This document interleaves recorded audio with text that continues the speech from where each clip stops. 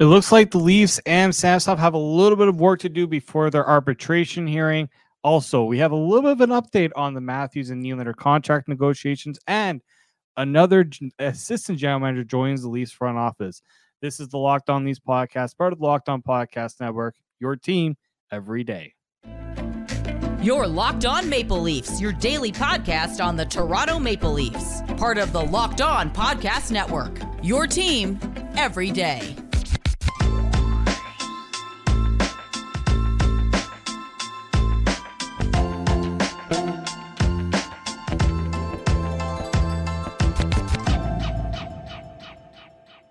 Hello and welcome to the Locked On Leafs podcast, your daily fix for all things Leafs. I'm your host, David Morisuti from Sportsnet. Mike DiStefano away on vacation, still enjoying the beautiful, I think he's on a beach right now in Italy. What a guy. But he's enjoying himself, and we still got some Leafs talk. We are a daily Maple Leaf centric podcast, and as I said on the last episode, we are down to 3 episodes a week now as we are in the full off-season swing, but we do have some Leafs talk today. Just remember, guys, that today's episode is also brought to you by the FanDuel Sportsbook. Make every moment more. Don't miss the chance to get your no-sweat first bet up to $200 in bonus bets when you go to FanDuel.com/LockedOn, the official sportsbook of MLB. So as I said, we do have some news, a little bit of news involving Ilya Samsonov. We know that the Leafs are a few days away. As I'm recording this is July 19th, so a lot could change between now and the potential hearing on Friday with the Leafs and Ilya Samsonov. And when these sort of things happen, we're seeing a lot of teams settle these arbitration cases well before the hearing. We've been seeing smaller deals, 1-2 year deals. Most of them have been 2-year deals. So if the Leafs and Samsonov are able to come to an agreement before arbitration, it's likely going to be in that 1 to 2 year range. But right now, Elliot Friedman's latest update was that the arbitration filing for Samsonov, the player is looking for $4.9 million in arbitration. The Leafs are looking for $2.4 million. So that's a $2.5 million gap between the Leafs and Samsonov. And I'm sure a lot of people, the Discord chat has been popping off with that news. A lot of people are wondering, that's quite a bit of a gap between Samsonov and the team. $2.5 million. It's not like it's like they're 1 million or 1.5. 2.5 is not, it's not enough. It's nothing. It's not like it's, a huge gap, but it's also not, nothing. Let's just say that. In a lot of these cases, it's a good thing that we get the sort of range that Samsonov is looking for and what the team is looking for, because a lot of times in arbitration, and I'm sure a lot of people have already said this, both sides usually meet in the middle, right? So in this case, if you're looking at the 2.4 and 4.9, you take that, you divide it in half, basically, of what it's would equal to. That's about $3.65 million. Now, some have asked me, let's say this goes to arbitration and the arbiter gives, let's say they give that number, or maybe closer to that 3.75 or whatever, even $4 million. The Leafs then, because Samsonov was the one that elected for arbitration, the Leafs would then have the decision of whether they want to make that a 1-year or 2-year deal. I feel like this, and Elliot Friedman reported this on the NHL Network, saying that this is likely going to be a short-term deal. The Leafs aren't going to commit long-term to Samsonov, and that makes a lot of sense to me. Yes, he's 26 years old, so he's not, he's still relatively young, but this is somebody who's just getting himself back up as a starter, right? Like last year was a rebound year for him. Signs that 1-year, $1.8 million contract, and he had a 27-10-5 record, 919 save percentage. So respectable numbers considering what the Leafs goaltending has been like the last few years. And he established himself as a starting goaltender, but still in a tandem. Let's not forget that 42 games, right? That's starters work. That's a starter's workload, but he's not in that upper echelon of like the 50, 60 games that some of these top end goaltenders are playing right now. So when we're looking at Samsonov's arbitration case right now, yeah, he might go in and say, I'm the team's number one. And that's a good thing for his side. But the Leafs can also say, look, he was in a tandem last year. We can still potentially see the workload as more of a tandem rather than him playing 60 games, right? So these are sort of things that will be talked about in arbitration. He made 1.8 last year, and I thought that a new deal for him, obviously he played above a $1.8 million level. You take that number from last year and you double it, and that's obviously $3.6 million. That's where I think this is probably going to end up being. If I had to give my prediction now, between the time I record this and the time it gets out, we might already have news on what's happening with Samsonov's deal. So something to be keeping an eye on. I know the Leafs will have many decisions to make about what happens when the Samsonov deal comes about, because they're going to have to make cap space to get this done. Now, because there is an arbitration hearing, the Leafs would then have and we've talked about this on the podcast, that there will be a second buyout window opened up after, depending on what happens with the arbitration case with Samsonov. So obviously a lot of that will look into whether the Leafs decide to buy out Matt Murray. And we've talked about this many times before of, okay, if the Leafs do decide to buy out Matt Murray, it makes sense for this year because the Leafs cap hit won't cost that much, right? A buyout right now would actually essentially the Leafs would costly $687,500 in a cap hit, but then it's a $2 million charge the year after that. This is why I think they're still weighing the buyout option, because that $2 million charge, that's 1 to 2 players, depending on what the Leafs do. And that's also $2 million less you're going to have in room for these new contracts you're going to sign for Matthews and potentially Nylander. Now, funny enough, Locked On Senators has been a big proponent on the Leafs doing the buyout of Matt Murray, because obviously right now Matt Murray has had some of his salary retained by the Senators, of roughly in about the $2 million range, just around that. So basically the Senators would be charged $229. Like, basically the Senators would save. It would make sense for the Senators to want the Leafs to buy out Matt Murray. Now, the thing is, if the Leafs don't want to take that $2 million hit next year, the only other option they're going to have is to trade him to another team and add something on top of that. And I kind of discussed there are a couple of teams that could do it, Chicago being obviously the big one. Obviously, if the Leafs trade Murray to Chicago, it's for him to play, and he can't get bought out after the fact. Now, Elliot Friedman also brought up another good note about buying out Matt Murray. You cannot buy out a player if he's not healthy, right? So the first thing the Leafs would have to determine is if it's even possible to buy out Matt Murray. So we know that he ended the season as the backup goaltender. Whether or not he was just healthy enough to be a backup or healthy enough to start, that's something they're going to have to keep an eye on. Did Matt Murray go and have any, we've seen teams, I don't know if you remember the Jared Cowan situation when the Leafs bought him out to save money. And there was a whole thing about him not being healthy, reportedly, when that buyout happened, and they were trying to fight it. Because obviously when you get bought out, you don't get you're essentially, the player loses out on money, right?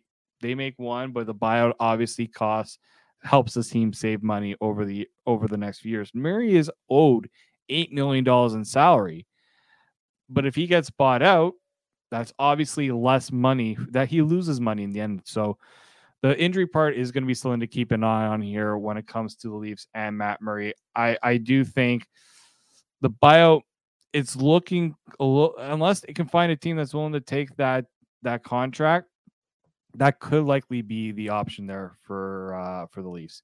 All right, we're going to discuss a little bit more about contract stuff, because that's main conversation here in Toronto. We have Matthews and Nylander. We're still kind of hearing crickets on what's going on with those ones. We do have a little update on what's going on with them, so I'm going to discuss that on the other side. This is the Locked On Leafs podcast, part of the Locked On Podcast Network, your team every day. Today's episode of Locked On Leafs is brought to you by one of our top sponsors, and that is the FanDuel Sportsbook. Take your first swing at betting MLB on FanDuel and get 10 times your first bet amount in bonus bets up to $200. That's right. Just bet $20 and you'll land $200 in bonus bets, win or lose. That's $200 you can spend betting everything from the money line to over under. Who you think is going to hit the first home run? You can go right now. FanDuel has a bunch of NHL player props, season props, whatever you're looking for the NHL season. FanDuel's already bringing that out, and you can do it all on the app that is safe, secure, and super easy to use. Plus, when you win, you get paid instantly. There's no better place to bet on MLB than FanDuel, America's #1 sports book. So sign up today and visit FanDuel.com/lockedon and get up to $200 in bonus bets. That's FanDuel.com/lockedon. FanDuel, official partner of Major League Baseball and the Locked On Podcast Network. Welcome back into the Locked On Leafs podcast. It is your team every day. We are now down to 3 shows a week. Just a reminder for those who are listening to the show and have come, those who have been here every day know that we go to 3 days a week in the summer, because doing 5 shows a week during the summer, it's a little bit tougher when there's not a lot of news. The Samsonov news, we're still waiting for that to drop. We'll have an episode on what happens after that situation's clear out. Usually what happens, I forgot to mention that if the team goes to arbitration, within 48 hours, the arbitrator then sends out the ruling. So 48 hours, in that 48-hour period, that's when it all has to get settled. And I believe once that's been done, then the team has 48 hours to make a decision. I've followed quite a few arbitration cases in my career. Very rarely do we see arbitration hearings get to the final stages. So it's something to definitely keep an eye on with Samsonov. I'm sure the club will do its best to ensure this is a smooth process, because I don't think the Leafs are looking to move on from Samsonov at this point. Now, this obviously will have a ripple effect, especially if it's a 2-year deal, on what happens with the Leafs salary cap, not only going into this season, but next season and after that, where the cap, yes, will jump up a little bit, but we know that there's big money set to come in for someone like Austin Matthews and William Nylander.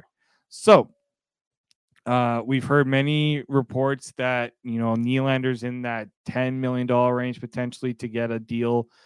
Elliot Friedman actually came when he was on talking about Samsonov. He also said that the Leafs and Nylander, it feels like it's at a standstill.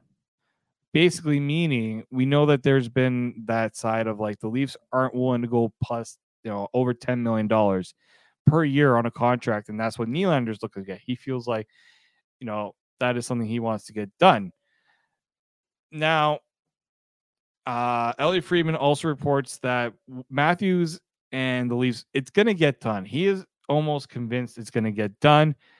But he is looking, big thing for him is term. And we know everyone's talking about the Leafs trying to get Matthews done for 8 years. It doesn't feel like that's going to happen, because the salary cap hasn't made that increase that we know is coming. So right now it looks like Matthews is going to sign between 3 and 5 years. That's what we're hearing. I would like for it to be the maximum 5 years. The number here is going to be interesting because, again, we keep hearing of like over 13. I'm sorry. If the Leafs are not getting 8 years from Austin Matthews, he can't be maxing out on salary at this point. Sure, he can get paid more than obviously what he's getting paid now in that 11.34 range. Is he worth more than McKinnon? I think you can make that argument. 12 points. I think he's at 12.6. But I don't think that this is going to get to a point where he's getting like 5 years, $13.5 million. I can't see the Leafs doing that, especially if they're not going to get 8 years out of it. And I know, look, Austin Matthews has a right to not sign for 8 years. That's his right. And when you look at basically looking to get more money when the salary cap goes up, it makes a lot of sense for him to do that. I'm sure that's probably the stickler with Nylander too, because he probably feels, well, if I'm signing now for 8 years, I want to make sure I'm going to maximize on what I can make, because the salary cap is going to go up. And that always means that the cap always goes up for the star players. Yeah, there are some players that do see a bump in their pay because the minimum salary always goes up in those cases when the salary cap goes up. But it's always the top end guys that max out more on their salary. And we had that discussion if you listen to the last episode about, doing the whole balance between helping the team and make sure you earn your money. This is the tricky part. So with Matthews, if he were to sign for 5 years, that would take him into that early 30s, and then he can get probably one last big deal, right? I think right now, if you're the Leafs, you're trying to get that 5. You're trying to maximize your term a little bit more, so you have a better idea of your long-term plan. To do this again in 3 more years, not the most ideal situation, but I think the positive thing here is that it's going to likely get done between Matthews and the Leafs.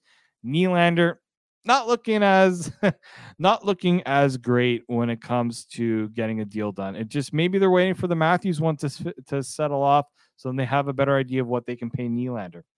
That's only really Brad Treliving knows at this point what they're trying to do with all that. But the important thing here is the Leafs are trying to get these deals done, and hopefully they get done soon, so we don't have to spend too much time wondering and debating about what these deals. I want to actually talk about what these deals are, what it means for this team going into that season when those deals eventually kick in. Let's not forget that those 2 players are signed next season, so it's not like there's like a time clock to get these deals done before these guys hit free agency. They still have technically the whole season. Yes, you don't want to have to deal with this during the season. The Bruins did that with Pastrnak, and it seemed to work out for the Bruins because they got him signed to that deal and the long-term deal. So the Leafs could do that. With Nylander, I'm not as convinced you can go into the season without a deal getting done, just because it feels like there's not this cohesiveness of what both the team and what him are trying to get done here. So obviously, Matthews, you like to get them both done before the season. I'm more convinced that Matthews can get done, even if it's not done before the season. But feels like they've had quite a bit of time to at least try to get this sorted out. So we'll see if the Leafs are able to get it done. Now, on the other side, I do want to talk about another assistant general manager joining the Leafs. They made that hire this week. So a little more news. Brad Treliving kind of filling out his front office a little bit more. So we'll discuss that on this other side. This is the Locked On Leafs podcast, part of the Locked On Podcast Network. It is your team every day. Welcome back to the Locked On Leafs podcast, your team every day. David Morsuti here with Mike DeStefano on vacation. Again, remember, this is a 3-day-a-week podcast now as we go into the summertime. Not a lot of news coming out. Really, like any news at this point can get talked about. We try to bring up great discussions on the show, but the Leafs did make some news. It wasn't the news I was expecting to hear, because the Leafs don't have that assistant general manager to replace Spencer Carberry, who left to go and join the Washington Capitals. I thought when I saw a Leafs PR notification of news that this was going to be the replacement for Spencer Carberry, because I saw Maple Leafs hire assistant general manager. Derek Clancy joined the team as the assistant general manager of player personnel. We know the running joke right now is that the Leafs have a lot of assistant general managers. I'm going to count it right now, actually. 1, 2, 3, 4, 5 assistant general managers right now. Maybe this is where they also have directors, like a bunch of directors too. I've been trying to figure out how many assistant general managers is enough for a team. I mean, for the Leafs, it doesn't really matter how, there's no cap on how much you can spend on your front office. So do we really care? So he is the assistant general manager of player personnel. So a little bit on Derek Clancy, for those who don't know who he is. 54 years old, was the assistant GM with the Vancouver Canucks last year. He was a pro scout with the Flames when Treliving was there from the 2021-2022 season. this after he spent 14 seasons with the Pittsburgh Penguins. Obviously, he was a pro scout there when they won their 3 Stanley Cups. He was the director of pro scouting for 9 seasons and director of player personnel for 2 seasons. And basically, Brad Treliving in his statement said, I feel Derek is one of the premier talent evaluators in our game. He's a 3-time Stanley Cup champion, play a big role as we continue to build our goal of building a championship team. And so when you look at, and Jim Rutherford actually brought Derek Clancy over to the Canucks because he was also the member of the general manager there. So from people I saw Rachel Dory tweet out that, Clancy's a good blend of the old school, new school. I did hear some of the jokes. Well, when you go out and you get to draft Sidney Crosby and Evgeny Malkin, you're going to obviously do well. But here's the thing, as we've seen in Toronto, it's not the top end guys that's really the tough part for the management team. It's surrounding the top end players with the right cast to go out and win a Stanley Cup. Remember when Pittsburgh eventually won that cup, how much of a grind it was when they won that cup, and then they hadn't won for a while. They kind of reinvented themselves a little bit, and bada boom, they won 2 cups in a row. And obviously Clancy played a role in that. So I'm excited about the hire. I'm excited about what he can bring in terms of, in that role, player personnel. Is he going to bring in a different vision maybe than what we've seen from players from other front office guys in the past? So just to note, he is pretty much in charge of player personnel, or he is working in tandem with Brad Treliving on player personnel decisions. If you want to know the other assistant general manager, you have obviously Dr. Haley Wickenheiser, who's doing player development. She's been pretty much she ran the development camp. I'm going to assume she's going to be playing a big part in their upcoming rookie tournament, which we're still waiting to hear the full details on, but I assume that's going to be coming out soon. You have Ryan Hardy, who is pretty much in charge of the minor league operation with the Toronto Marlies. Daryl Metcalf, as we know, he does the analytics, so hockey research and development. And then obviously Shane Doan was brought in to be a special advisor to general manager Brad Treliving. And yeah, so a lot of assistant general managers, but they all have specific areas that they're working with, right? It's not like Brandon Pridham, I would say, is a second-hand man to Brad Treliving because he is assistant general manager. He handles contracts, day-to-day stuff with the salary cap. He is probably the most important assistant general manager out of all the ones on the Leafs because of what he does.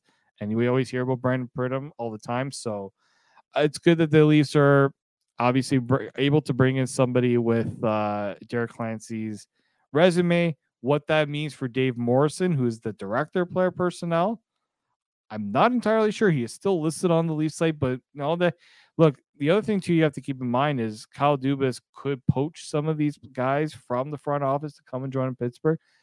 It's still a possibility. I don't think the Canucks expected Derek Clancy to leave to go enjoy the Leafs. So something to keep an eye on there. I mean, if you look at the Leafs team management page, it is like a lengthy list. Like those meetings, there must be like a multiple meetings. You cannot get all these people in a boardroom together. But obviously some news to keep us basically focused on the Leafs during this period. We'll see what Clancy's main role will be in terms of what his vision will be like going forward with the Leafs, and how much of that influence from the Pittsburgh days he can bring and offer advice to Brad Treliving in this sort of situation right now for Toronto, a team that's just hasn't been able to reach that next step as a contender. Many great hockey minds you can get in there, the better. Obviously, we still have many decisions to have to get done this offseason. I still think there's more moves to come down.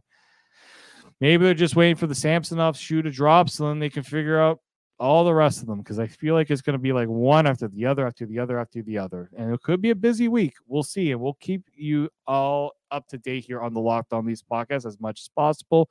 I'd like to thank you all for coming and supporting the show. Continue to support the show and make sure you tell all your friends to come and subscribe to the Locked On Leafs podcast. We're going to be doing this all summer long. We're not taking a break like some other podcasts do, where they say, maybe we'll do one a week or one every other week. Nope, we're here all throughout the summer. Mike will be back soon. He'll be recharged, maybe gained a few pounds. I mean, when you go to Italy, it's a little hard. He's in like bakeries and meat shops every day. I gotta stop following this guy on Instagram. It's getting a little tough for me.